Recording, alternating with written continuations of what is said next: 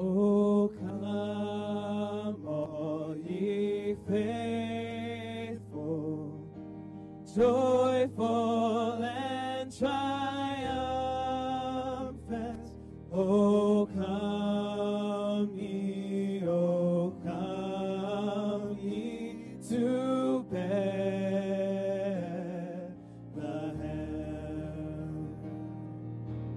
Come and behold him, born the King of angels. Oh, come, let us adore him. Oh, come, let us adore him.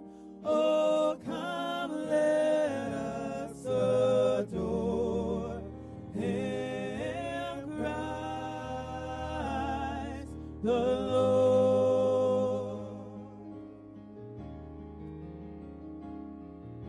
Sing, choirs of angels, sing in exultation, sing all ye citizens of heaven above. Glory to God, glory in the highest. We give you all the glory. We give you all the glory. We give you all the glory. Christ the Lord. We give you all the glory. We give you all the glory. We give you all the glory. Christ the Lord. We give you all the glory. We worship you, our Lord. You are worthy to be praised. We give you all the glory. We worship you, our Lord. You are worthy to be praised. We give you all the glory. We worship you, our Lord. You are worthy to be praised. Hallelujah, hallelujah, hallelujah. We're going to call our pastor to the platform to bring forth the Hallelujah. Christmas message. Hallelujah. Let's do that right now. Let's give him all the glory, all the honor, for he is worthy.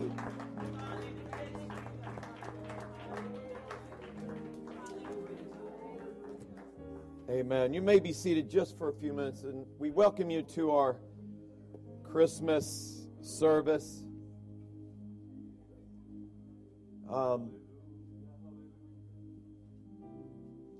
So before I get into the Christmas message, there's just something I would like to bring to your attention. One, I want to tell you that Wednesday night will be our communion service, Wednesday evening. We're planning on starting at 8. so that gives people time to get here. It will not be streamed. It will all be in-person communion. If you want to be here, please come and be a part. Our Christmas Day service will not be in-house, but it will be streamed at 11 o'clock. It'll be only on our church website. It will not be streamed on Facebook, nor will it be streamed on YouTube. If you're free at that time, please feel free to log into our church website, and you'll be able to see the morning service on Christmas Day. More than anything, I'd like to say Merry Christmas to each and every one that is here. I probably won't see you till the 1st, I guess, because we won't have any more services after this in person until the new year, that Sunday.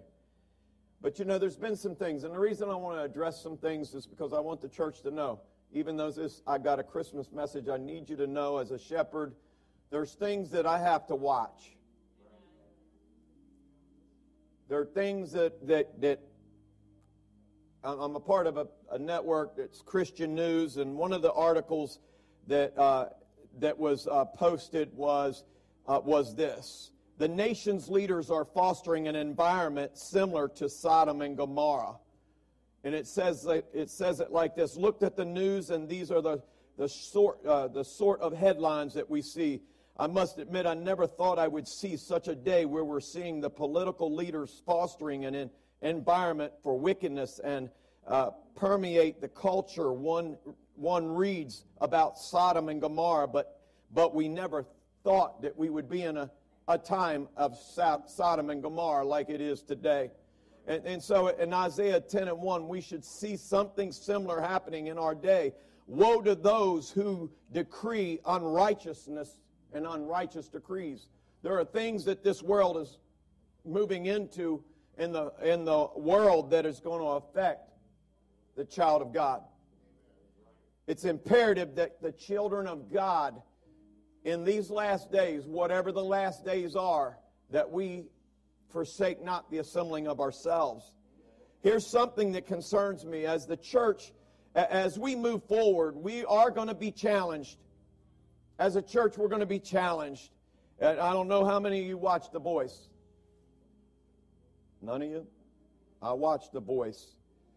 So there was a finalist, and it was a young man.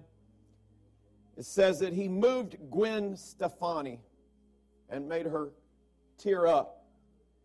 His name is Bodie Cooligan. He's 29 years old. He goes by the first name.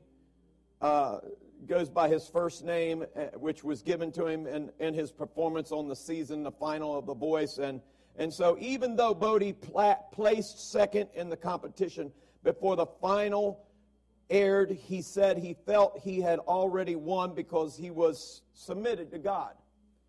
You say, well, why are you talking about him if he said he was submitted to God? Because when I went out and viewed, I don't know, you probably can't see how the graphics here, but his fingernails are painted black.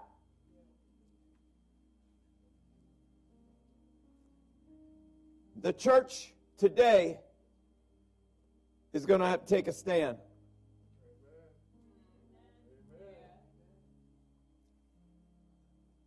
This is what Christianity's coming to. If the church is not careful, this will be standing in your platforms and singing worship. This will be your musicians. The Bible, my Bible, I don't know what Bible y'all read from, but my Bible says, come out from among them. Be ye separated. So church, this is what where we're at. There are going to be people that come from the world, but they're going to have to be delivered of the fingernail painting. They're going to be delivered from the things, the earrings and the things. It is not, that, you know, though he professes Christ, he still looks like the world. It's going to cost you and I something to serve him because it cost him his life. Amen. It's going to cost you and I something to walk with this man called Jesus. Amen. And when the church starts letting down on some things and says, oh yes, come on, he's got a beautiful voice. And his singing, because he sung a worship song. And his story is that he went there, he didn't care if he won, but because he felt like he was called of God to go there. And that is great. But he should have represented God. Someone did not teach him to represent Christ. And just because someone tears up because of someone's voice does not mean it's a move of the Holy Ghost.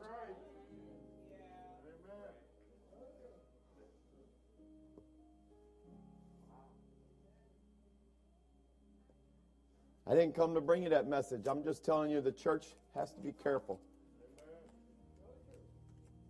The church has to be careful. Whoever comes in this pulpit behind me has to stick to the Word of God. Amen. I tell you, there's some things that I struggle with, but you know what? It's better to struggle with the Word of God and make it into the kingdom of God than to allow the things that I struggle with to keep me from entering into the kingdom of God. Right? The Bible says you'd be better off to pluck an eye out so that you could make it into the kingdom of God. It said cut a hand off to get into the kingdom. Anything that would hinder you from getting in the kingdom of God, get rid of it. That's not my message. That's just to prepare the church, because I won't get to talk to you anymore as a church until January, other than Sunday when I speak again about Christmas. This is Christmas, so Merry Christmas. Turn with me, stand with me, and let's read the Word of God today. I pray you understand. I don't speak to you because I want to hurt you. I speak to you because I love you. Amen.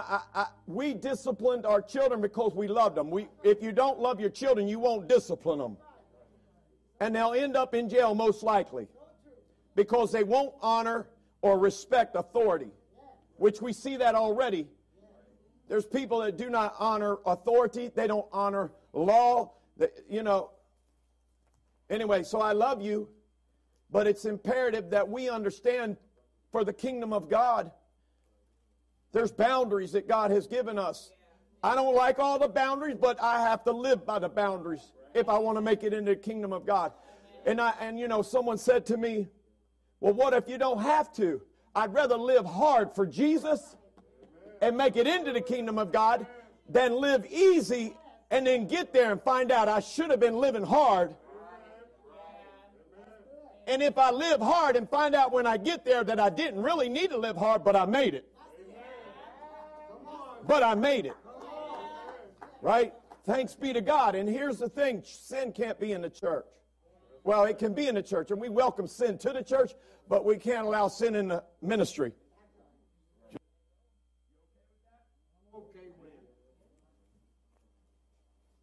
Does that count? Yes, sir.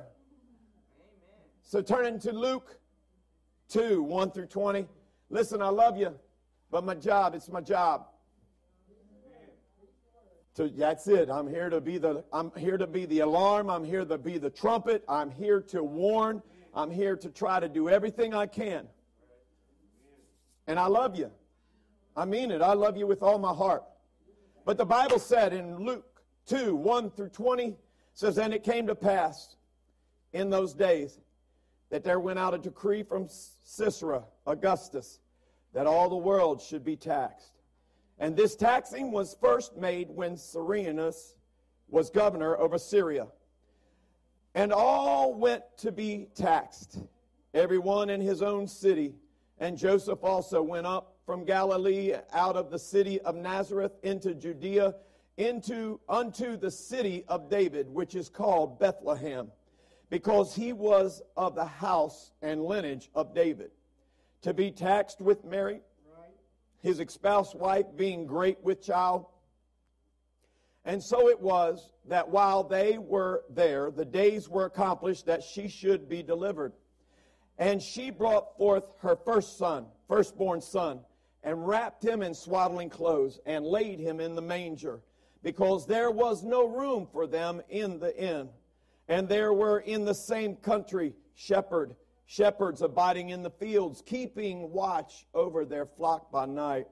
And lo, the angel of the Lord came upon them, and the glory of the Lord shone around them, about them, and they were sore afraid.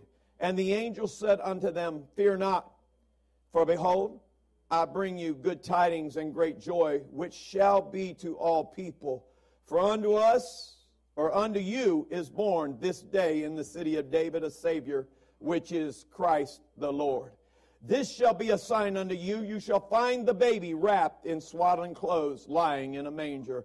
And suddenly there was with the angel a multitude of heavenly hosts, praising God and saying, Glory to God in the highest, and on earth peace and goodwill toward men.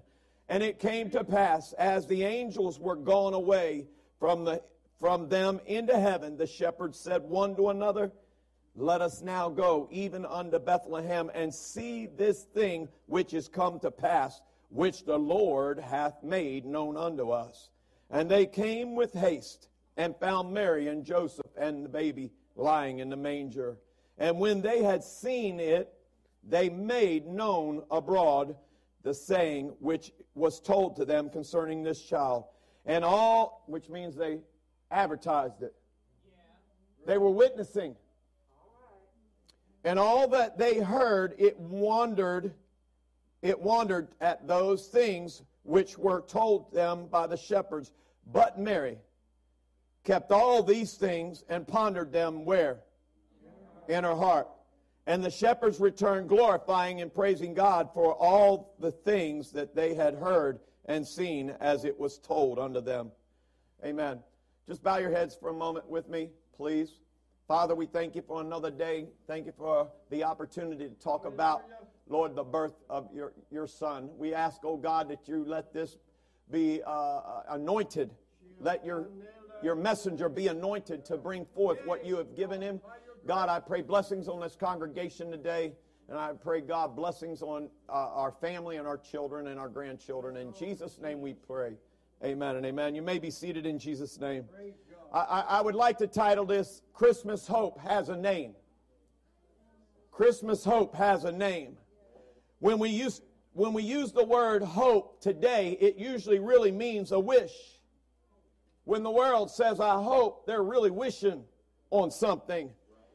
They say, I hope it happens. I hope I get a raise. I hope the Commanders win tonight, right? That's a wish, buddy. It is a wish. Everything that the world uses hope in is a gamble and a hope. It's a wish that they're placing. But in the Bible, the word hope has an entirely different meaning. The word hope, instead of a wish, means that we have a confidence in something, but just haven't received it yet. It is tied to the words faith and trust. When I speak to someone sick, they have to have faith. When I speak hope of healing, they have to have faith and trust in the one that does the healing. Amen. When you tell somebody about their financial problems or their struggles, there has to be a place in their heart that their faith is not in man or in themselves, but their faith is in the Lord. And that they trust in the Lord, which brings hope that when I go to the bank, I'm going to have the money there. Getting a house, my faith and trust must be in God to get a house. Anything that I do cannot. I can do a lot of things, but without my hope and trust and faith in Jesus, I have nothing. When I say I put my hope in Jesus, it doesn't mean that I wish Jesus does what he says he will do, but it means that I have confidence that I have put my hope in Jesus to do what he said he would do. Amen? That he'll do what he said he would do. He said, I would stick with you closer than a friend. He said, I will not leave you nor forsake you. He said, my children, you're not going to be begging for bread. We watched, anyway, I don't want to go back there, but we watched the economy take a drink 8 to 10 years ago. But the church was not affected. Those that attended the church were not affected because they were in God's hands. And their hope was not in the economy. Their hope was not in their job. Their hope and their faith and their trust was in the Lord. Amen. And not any of them, not one of them lost their job, let alone got laid off. So my hope has to be in the Lord. It means we have confidence in Him. He is my hope. Jesus is my hope. Jesus is my salvation. Heaven is my ultimate home, Lord willing, right? I mean, that should be our goal. That should be our desires. Lord, let me make it to heaven. I want to get to heaven. I want to make it into the kingdom of God. He is my joy. In this season, a lot of people don't have joy. They struggle. They're not satisfied with where they are. They're not satisfied with just having life. We've kind of lost the purpose of Christmas. I mean, being alive, being saved, having family means something. Right? It means something. It means it should be more than what I give you, right? It should be more than just trading gifts, because sometimes the gifts, I've watched children, I've watched even with adults, that you give them something and it's different. It's different. But when they receive the Holy Ghost, it's a totally different. Woo! Look at the present that I received. Look at the gift that I have received. Jesus is my peace. Jesus is my healer. Jesus is my provider. He is the Lord, the lover of my soul. So today, I pray that I can share with you, and I hope that I can share with you and encourage you to put your hope and trust in the Lord. I forgot to start my timer. Hallelujah, Jesus. Because your faith has to be in the Lord. Amen. In those days, Caesar Augustus issued a decree that a census should be taken of the entire Roman world. This was the first census that took place while Quirinius was governor of Syria. And everyone went to his own town to register. So Joseph also went up from the town of Nazareth into Galilee to Judea and to Bethlehem, the town of David, because he belonged to the house and the line of David. He went there to register with Mary, who was pledged to be married to him and was expecting a child. While they were there, the time came for the baby to be born, and she gave birth to her firstborn son.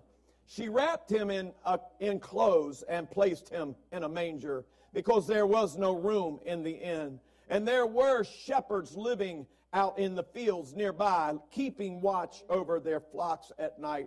An angel of the Lord appeared to them, and the glory of the Lord shone around them, and they were terrified. But the angel said to them, "Do not be afraid.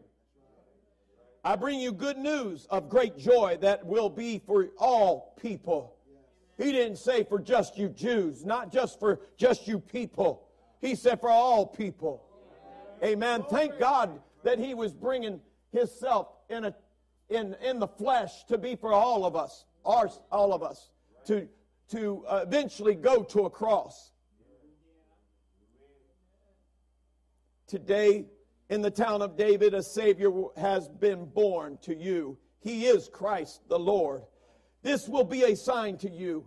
He will find a baby wrapped in clothes and lying in a manger. And suddenly a great company of heavenly host appeared with the angel, praising God, saying, "Glory to God in the highest, and on earth peace to men who favor rest." When the angels had left them and gone into heaven, the shepherds said one to another, "Let's go to Bethlehem and see this thing that has happened."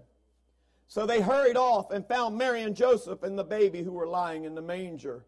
And when they had seen him, they spread the word concerning what had been told about the child. And, I want to take you back, but, in Revelations, it talks about Satan was trying to kill the baby then.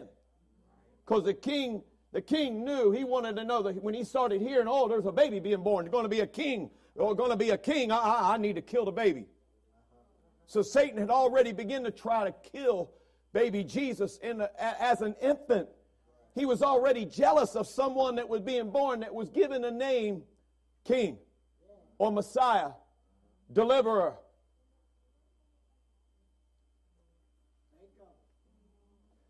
The shepherds returned, glorifying and praising God, as Luke says. This is the story of the message that changed the world. Because of this one event, the world was turned upside down. Now we mark time in history according to this one day over 2,000 years ago. From the first Christmas comes those great truths, and you can build your life on it, and you can put your hope in it, and you can depend on it. Praise God. Praise God. The event was so impactful that it created a season and a time that we give gifts. Just like the wise men. They brought gifts. Frankincense. Myrrh. Right? They brought it to baby Jesus to welcoming him to the world. And so when has there ever been anything that the whole world, besides 4th of July, right? But the whole world celebrates. Some don't know why they're celebrating Christmas. That's why they take Christ out of it and put an X-M-A-S, because they don't want to recognize Christ. But that's all right. There's a day, my Bible tells me there's a day coming when every knee will bow. Every tongue will confess that he is Lord. Amen. Jesus is the gift of hope. Do not be afraid. I bring you good news of great joy that will be for all people. Today in the town of David, a Savior has been born to you. He is Christ the Lord. For hundreds of years, the people of Israel had been looking for hope. I believe today, people are looking for a hope. More now than ever. They're searching for it. There's pulpits filled with men and women that are not preaching hope. They're preaching false doctrine, basically. They're giving people false hope that they could even make it into the kingdom of God just by dropping money in the offering plate. Serve me. And I think Reverend McNeil brought it out this morning. We were sitting, when we were sitting under Bishop, he was doing some training and teaching, and he said, if you're not willing to be a servant, you need to go ahead and hit the door now. Don't bother sitting in my classes. If you can't be a servant, then I don't even want to waste time with you. Right? So to be a woman and man of God, you become a servant in the kingdom of God. And that encompasses from the platform all the way to the back and out the door. Amen. You're here to serve God and to be a servant unto God, and it is not slavery. It is giving yourself to God to do whatever the kingdom of God needs for the hope of glory to be poured out into men and women every day. To share the gospel. They were looking for a Savior, a promised Messiah. Christmas is a time of hope. We can all remember as kids how we would hope that Santa would remember what we wanted for Christmas.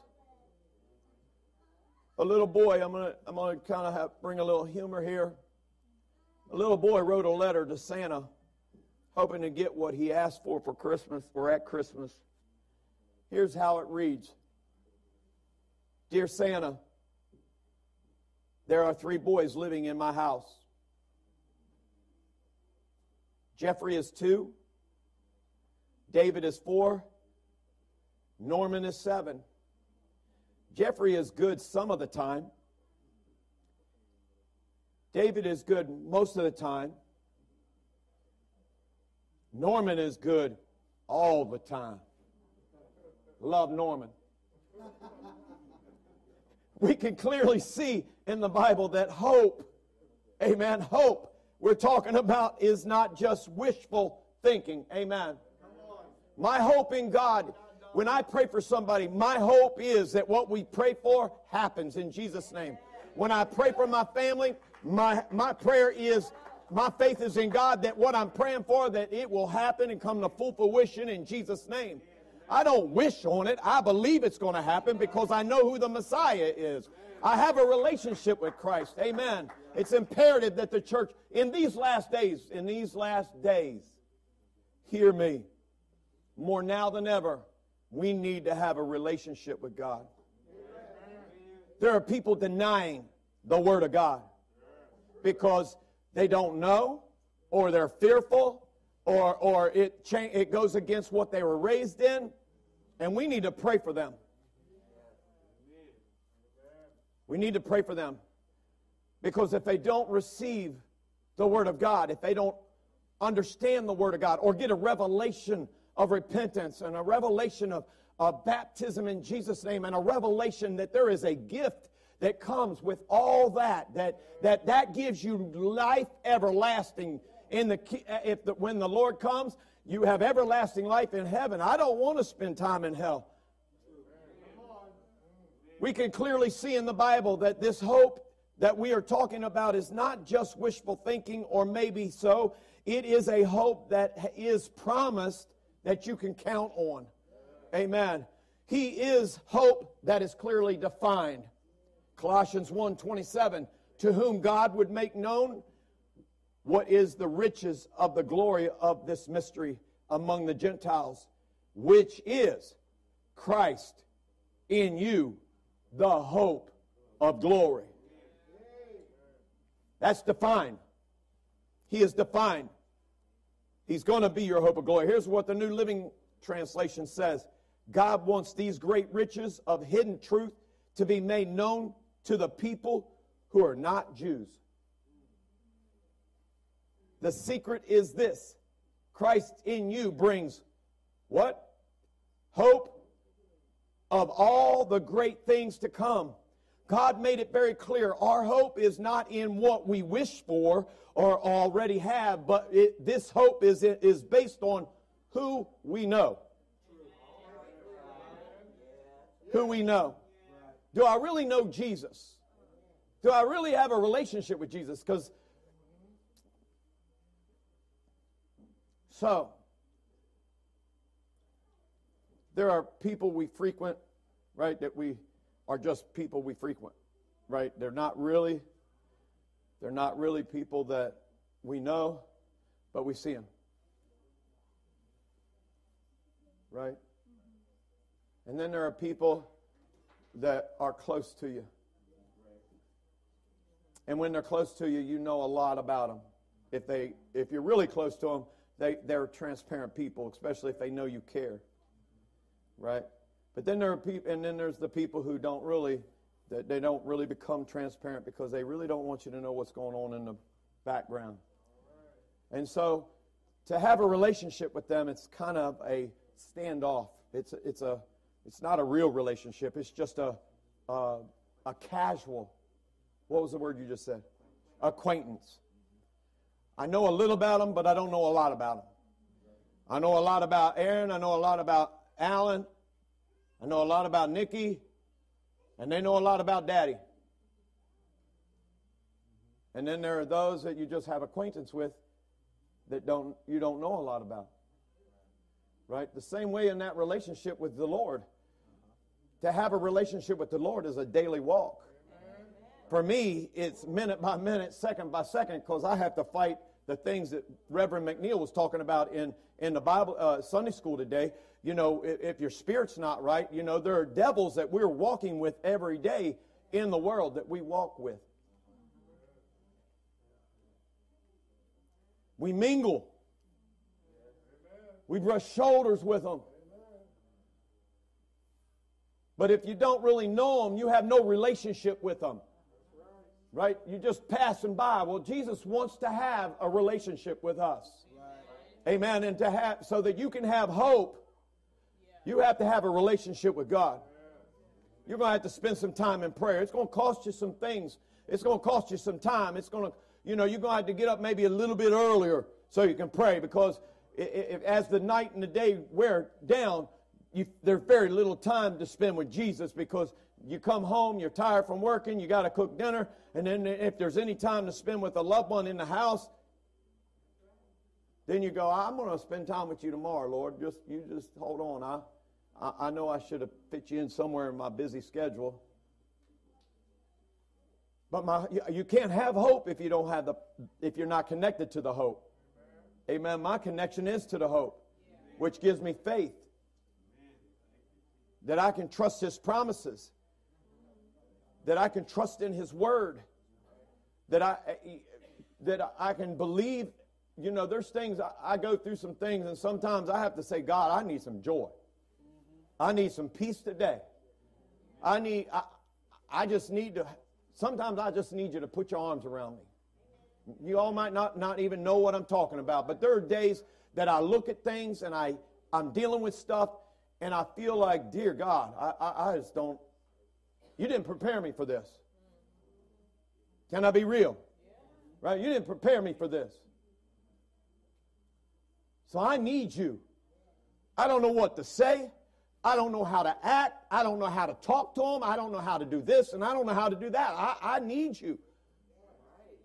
And like Reverend McNeil stated, the Lord just stopped him when he was about to go past the line. And that's what the Lord does. The Lord just shuts my mouth until I can get my mind.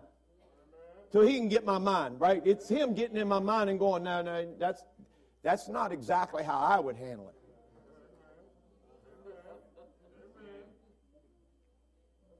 Because my flesh says, take the axe to the root. Let's just clean the field. When the field has rubbish and weeds and stuff in the field that is hindering growth, take the axe to the root. And God goes, no, that's not actually the way I would do it. But there's folks going, that's the way I would do it, Pastor. Yep, get that axe. Go get it. Take them out.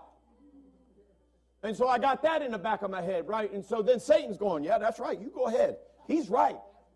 He's right. You listen to what that person said, because that's what needs to be done. And then the devil, and the devil's like, he's telling you right.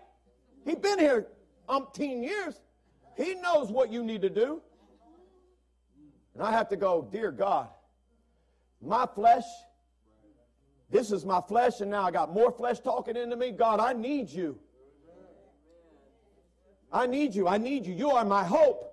God, you didn't call me to be a wounder. You called me to be a leader. You called me to be one that teaches and makes sure that and warns people of the things that are going on. You called me to lead the people so they don't get ate up by the wolf, and that when you see the wolf come into the house of God, that you quickly begin to notify the wolf that you have no dominion in this house, that you got to go, that wolf, you got to get out, or you got to get right. Because the body already knows who the wolf is when they're right with God. It goes with what Reverend McNeil was just saying this morning in Sunday school. He said, when people want to start talking bad about the church, or about the leadership, or about this person in the church and that person in the church, you can either choose to listen to it, or you go, no. This is my church. You might be here, but you're not going to talk about my church. If you got a problem with my church, you need to go to your knees and work it out with God. Don't poison me with what you're dealing with. I don't want to be poisoned. I want to be healthy, because there's too many souls coming in the church that needs good men and women, godly men and women that are willing to disciple, willing to love them, because they've been church hurt, they've been pastor hurt, they've been leadership hurt, they've been usher hurt, they've been all kinds of hurt. But our hope is in the Lord. Amen. My hope is in God. My hope is not in man. My hope does not lie in the White House. My hope doesn't lie in the Republican Party nor the Democratic Party. My hope lies in Jesus Christ. Amen. He went to a cross for me. They didn't go no cross for me. They didn't give nothing up for me, but Jesus gave up everything for me. Right? Jesus gave up everything for me. Even when I took his name in vain. Even when I didn't want nothing to do with him. When I denied him.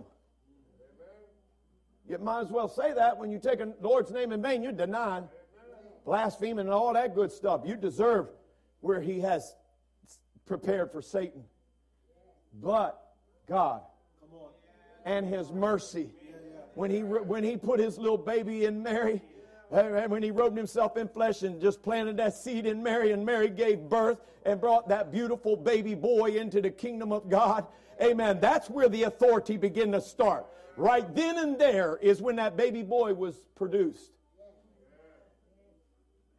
The reason they were making it noised and abroad, because they the Lord God wanted everybody to know, this is my son, my only son, whom I'm very well pleased in. Amen. I want you to know, and he only was here for 33 and a half years. He had a short lifespan, but yet he did miracles. He taught many people.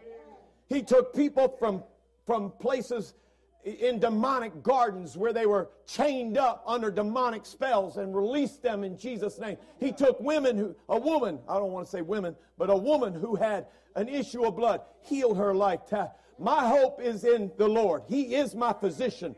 He is my healer. He is my deliverer. He is my waymaker. He is my joy, my peace. He is my salvation. He's my Alpha and my Omega, the beginning and the ending. He is the lover of my soul.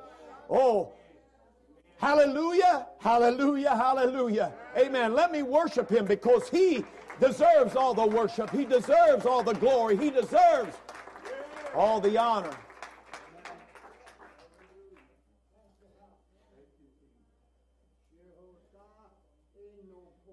He is hope that was completely delivered in 1 Peter 1, 3 through 4. Blessed be the God and Father of our Lord Jesus Christ, which according to his abundant mercy hath begotten us again unto a lively hope by the resurrection of Jesus Christ from the dead, to an inheritance that is incorruptible, undefiled, and that fadeth not away, reserved in heaven for who? That's what the word said, right? The New Life Version says this: let us thank the God and Father of our Lord Jesus Christ. It was through his loving kindness that we were born again to a new life and have a hope that never dies. This hope is ours because Jesus was raised from the dead. We will receive the great things that we have been promised. They are being kept safe in heaven for us. They are pure and will not pass away. They will never be lost. Our hope, people, our hope is already here. It was delivered on that first Christmas day. And I know that America has changed the date that Jesus was actually born, and this is the day that we celebrate Christmas because it's what the calendar says. Biblically, we know that it wasn't exactly that same, but we know that Christmas Day, and it was confirmed on that first Easter morning because of Jesus, his coming and what he did for us on the cross. We know we now have hope, right? But the first gift of Christmas was real hope. And it was God's hope who rescues us from our desperate condition. That's why it's so important that we share the gospel.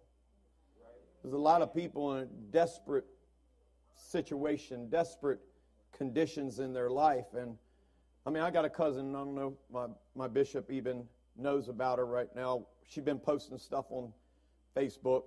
Her name is Katrina. Her and I, when Bishop would take us to Huntington, West Virginia, we would spend time with all of our family down there. She got hooked into heroin and stuff like that. She's been posting for a week now. Her first one, she's on a nebulizer, she's on oxygen. She said, if I had only known the cost of the drugs that it would bring to my body. She said, if you're a prayer person that prays, would you please pray for me? I immediately responded by the Word of God and the authority of the Word of God. I speak healing over your lungs. I speak deliverance in Jesus' name. Immediately there was another post, and there was a post that said, please don't judge me because of my actions. I said, no judgment, just the love of Christ. But there's many of us that have entered into sin that don't really understand the cost of sin.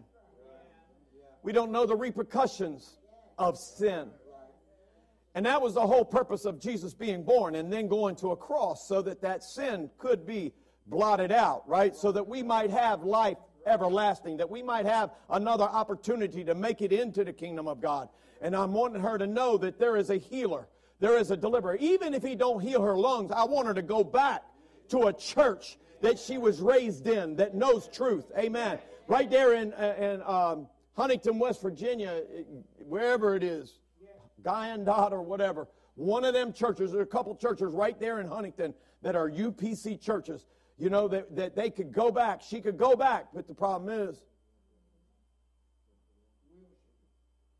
I got to let pride go. See, West Virginia is a big family because it's got a lot of family down there, right? All of them in different churches. I can tell you right now, if I'm dying, I don't care what you all think. I don't care. I'm calling the church and I'm going to tell you I've got this and I want you to pray for me. I have nothing to hide because I know a church that's a praying church that there's hope that I'll be healed. Amen. Amen. We struggle. There's some people in the district that have life-threatening problems, and they've not even called the district and said, hey, man, put this out so all the churches pray for me. When something happens to me, you can bet your sweet bippy there's going to be an email, there's going to be a voicemail, and there's going to be I'm going to be calling preachers up and say, get the churches praying. I need God to hear from somebody to touch my body. I'm ready to go to heaven, but I'm going to get Jesus on the throne. I'm going to get God's people praying.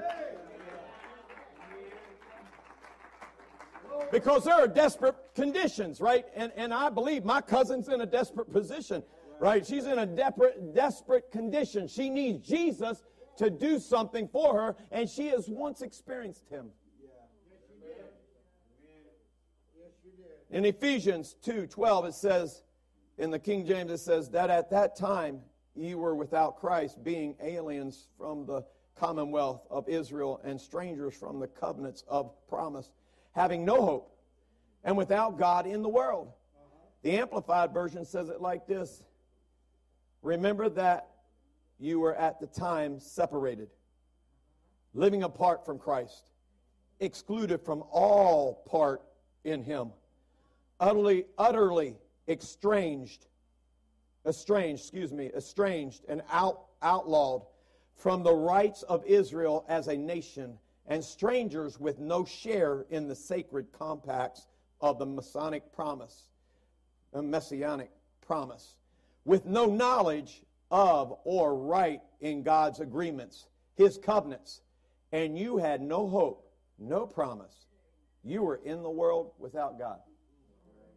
That's someone in a desperate condition. That is someone in a desperate place.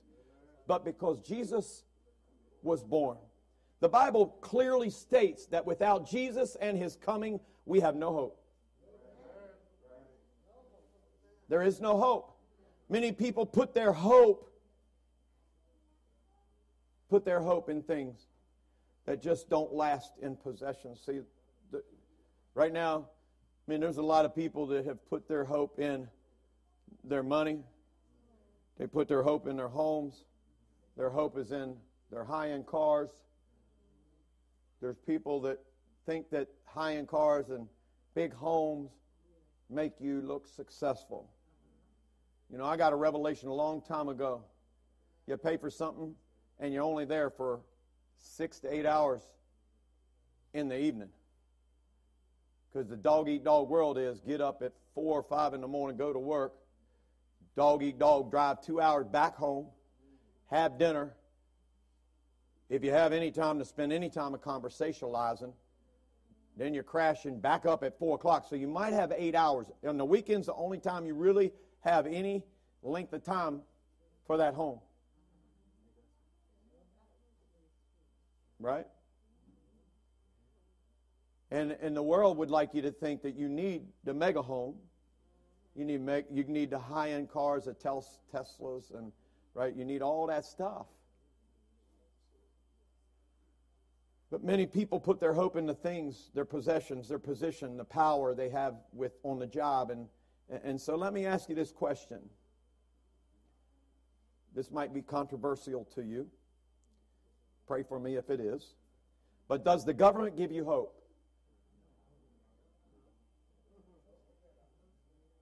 Does reading the things that our president says give you hope?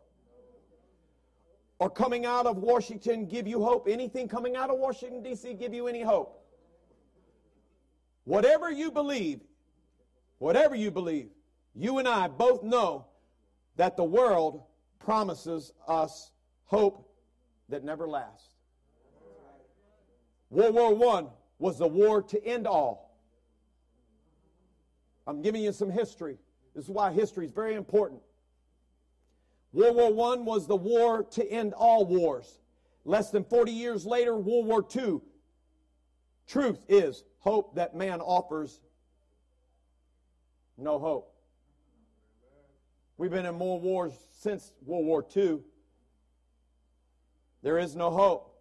Hope is a hope. This is what the Lord said. He declares hope. 1 Peter 3:15 says, "But sanctify the Lord God in your hearts, and be ready always to give an answer to every man that asketh you a reason of the hope." So I went to Washington Music Center. What day? Do you remember?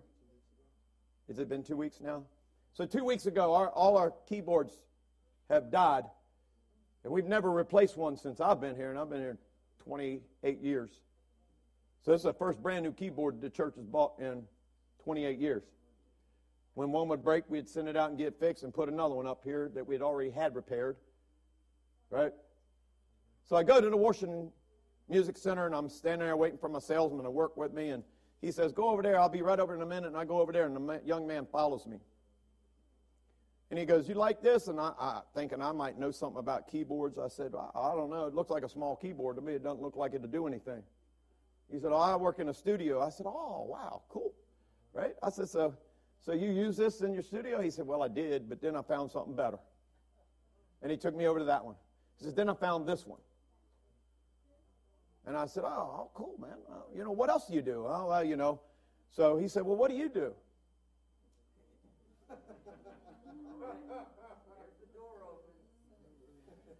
I said, "I'm a pastor." "What?"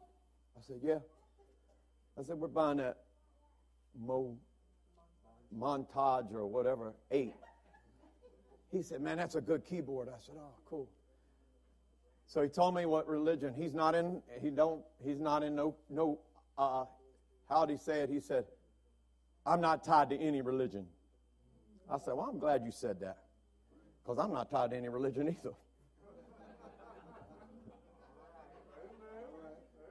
He said, so tell me, why do you serve God? I said, "I am so glad you asked." He said, "Well, I asked my wife. She's Catholic. She couldn't tell me."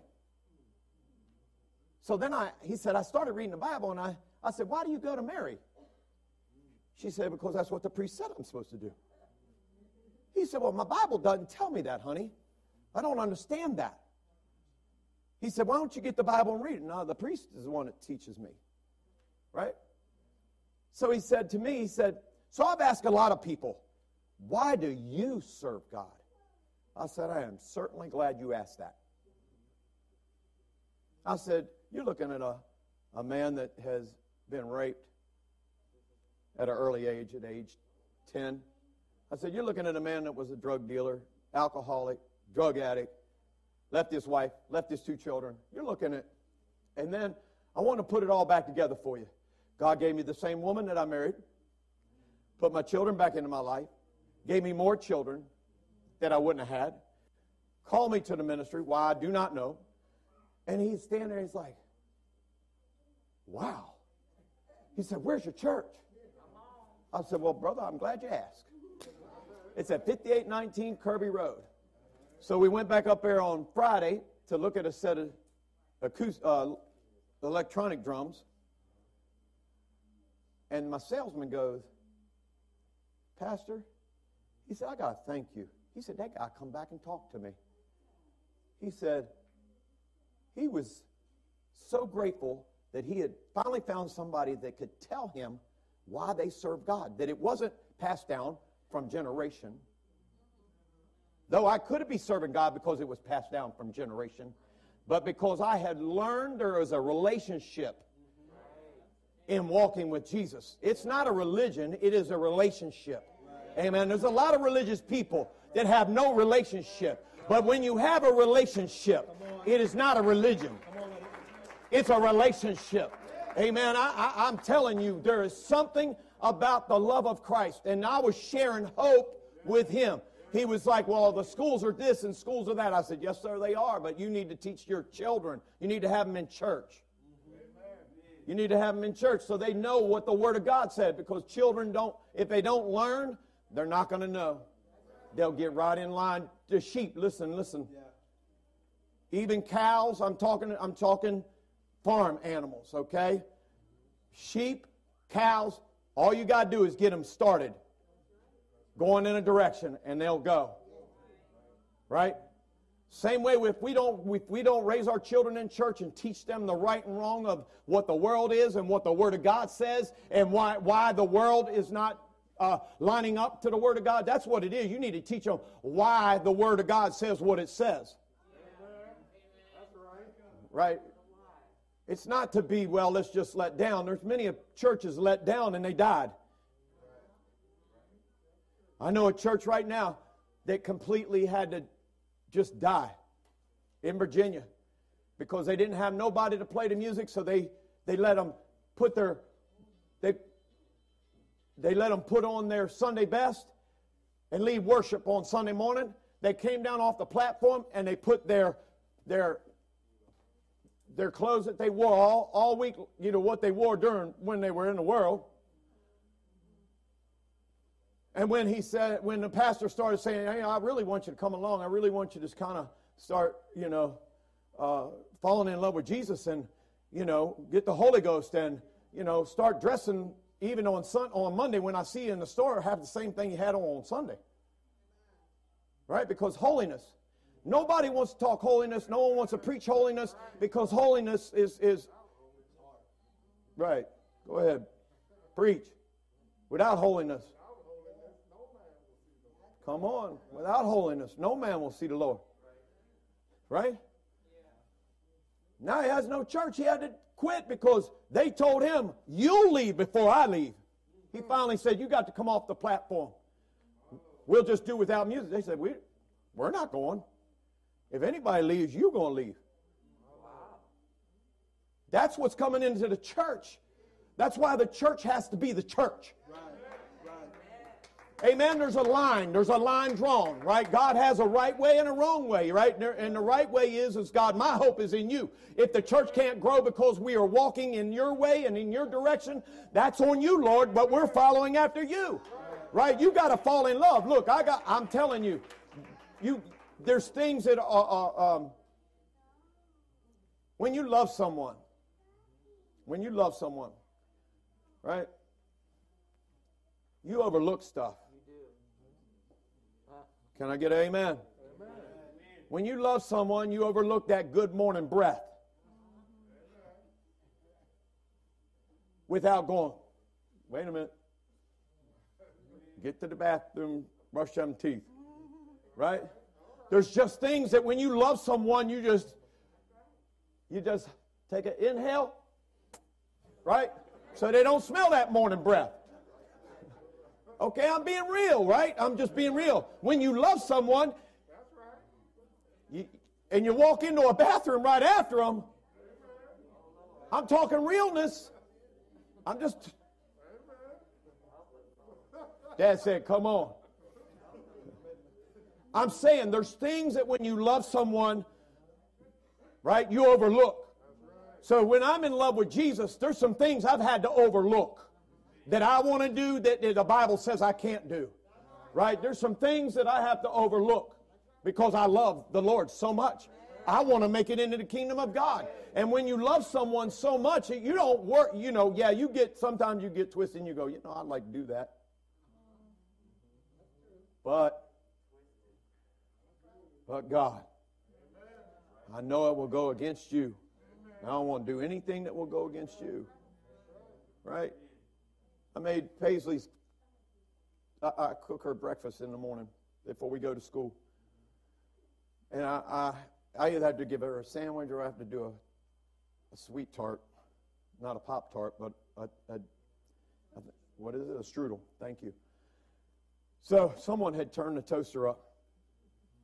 I say someone because I don't use toasters but to toast her strudel. So somebody else had to turn that up. I clicked it down and all of a sudden I'm smelling burn. I go by, grab that thing. Well, it was burning and it was hot. I tried to drop it on the plate. It went on the floor. I'm like, oh my goodness. I'm under a time constraint getting her to the bus stop. I go back to the freezer, get another strudel out, put another strudel in. I look down, that thing's cranked over to 9. And, it's supposed to be on 4.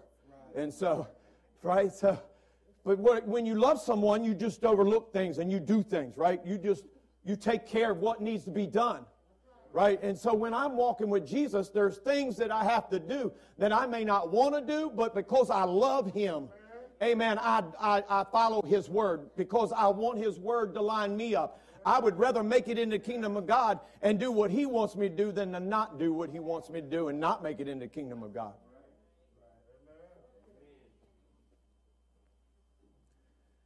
So I read you the scripture says, but sanctify the Lord God in your hearts and be ready always. Please, I'm closing.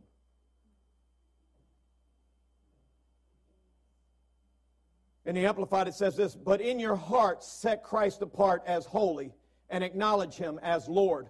Always be ready to give a logical defense to anyone who asks you to account for the hope that is in you. So the whole purpose of me going to the Washington Music Center and telling you that testimony is because I took the opportunity to share when the Lord opened the door.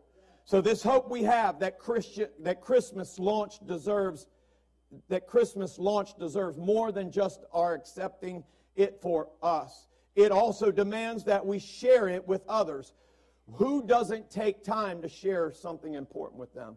When you learn something, do you not take time to share it with someone when you learn something very important? The Lord is our hope. And each person has to decide on their hope. In Ephesians 1:18 says, the eyes of your understanding being enlightened, that ye may know what is the hope of His calling, and what the riches of the glory of His inheritance in the saints. The Amplified says it like this, by having the eyes of your heart flooded with light. Who's the light? Jesus Christ is the light. Flooded with light so that you can know and understand the hope to which He has called you and how rich is His glorious inheritance in the saints, His set-apart ones. So bottom line is the Christmas Eve service that we are here, basically this is a Christmas Eve service that we're doing for you, even though it's far from Christmas Eve. Possessions will fail you. Clothes, possessions will fail you. People will disappoint you. Power is overrated. Control is a myth. The only person you can count on, listen, I thought, man, it'd be good to get out of Dad's house. I couldn't wait to get out of Dad's house. I'm going to be my own man. But then I had to get a job, right? The job told me what time I had to be there. The rent told me how much I had to make so I could pay the rent. I never got to a place that I ever got to be my own boss. I'm still, right? The mortgage company sends me a thing every month. Pay the piper. Car note every month. Pay the piper. So I'm still being told, oh, you better pay that bill or else I'm taking it away from you. Amen. Right? So you can truly put your hope in Jesus. I can tell you that. He clearly states that he has come and to give us eternal hope. Amen. If you don't know him personally, you can today. Amen. Amen. You'd stand with me. You see, there is something about knowing Jesus personally. There's a lot of people that say they know Jesus, but they don't really know Jesus. There's things that the Lord has shown me and given me that without him I would have never seen it or known about it. And I'm not talking just Scripture. I'm talking about things that have happened in life. Things that happen in life. He was born to be perfect, a perfect sacrifice. He was crucified and buried 3 days later. Or he was crucified and 3 days later he was buried and then rose again 3 days later so that you and I could be saved. And in being saved, he said, he gave us the antidote, I guess you would say, the direction of how to be saved. He told us that we would, through the men of God, Peter, he told us that we would have to repent. And that in repenting and repentance was turning away from what our sin is. That means I'm not going to smoke cigarettes no more. I'm asking God to forgive me and deliver me from cigarettes. I'm not going to smoke no more. My highball that I was drinking, or whatever you call them, my uncle used to call them highballs. They were scotch. Your alcohol, your beer, whatever it is, you've got to lay it on the altar and ask God to forgive you and then never go back to it. And now marijuana has been legalized, so everybody thinks it's okay to smoke it, but your body is a temple of God. I'm just going to tell you, your body's a temple, and it's a temple that the Lord dwells. And the Lord don't dwell in no dirty earthly vessel. He looks for vessels that have asked God to forgive them of their sins, and to turn away from that sin. Right? Pharmaceutical drugs, giving up pharmaceutical drugs. And I'm not saying if you're sick and they've given you an antibiotic, I'm not talking about that, but I'm talking about painkillers that maybe you have gotten addicted to. What I'm saying is repentance is turning away. And you don't have to go to me. You don't have to come to me and go, Pastor, I need you to forgive me. Please go to Jesus and ask Jesus to forgive me of my sins. His scripture says he is Abba Father. That means that all of us have him as our heavenly Father. That we all can go to him at any moment, any time. You don't have to call a priest up. You don't have to call your pastor up. You can go straight where you are, driving down the road, kneel, roll out of bed, and showering, and say, Lord, forgive me. Lord, I need revelation. I need understanding. If what he's saying is true and I need to repent, then God, reveal that to me. If I need to give up my cigarettes, Lord, reveal that to me. If I need to give up my pornography, God, reveal that to me. If I need to give up alcohol and drugs, reveal that to me. If you need to reveal to me that unfaithfulness is not, that it's a sin, reveal that unfaithfulness to my wife or my husband is a sin. I mean, the world we live in, that's the way the world is, right? It's not bad. It's not a problem for you to go out and cheat on your family. But not in God's world. If you're an unfaithful husband or unfaithful wife, you're in sin. Our hope and your hope today is in Christ Jesus. That's who our hope is. Our hope is in the Lord.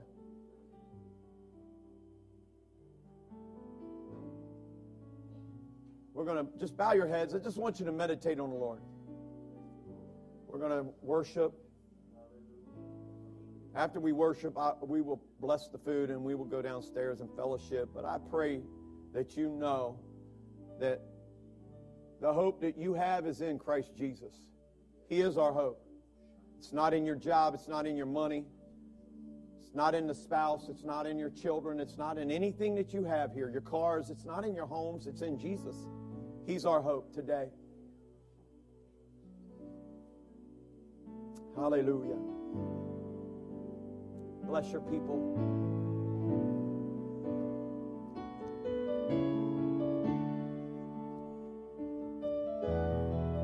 Bless your people.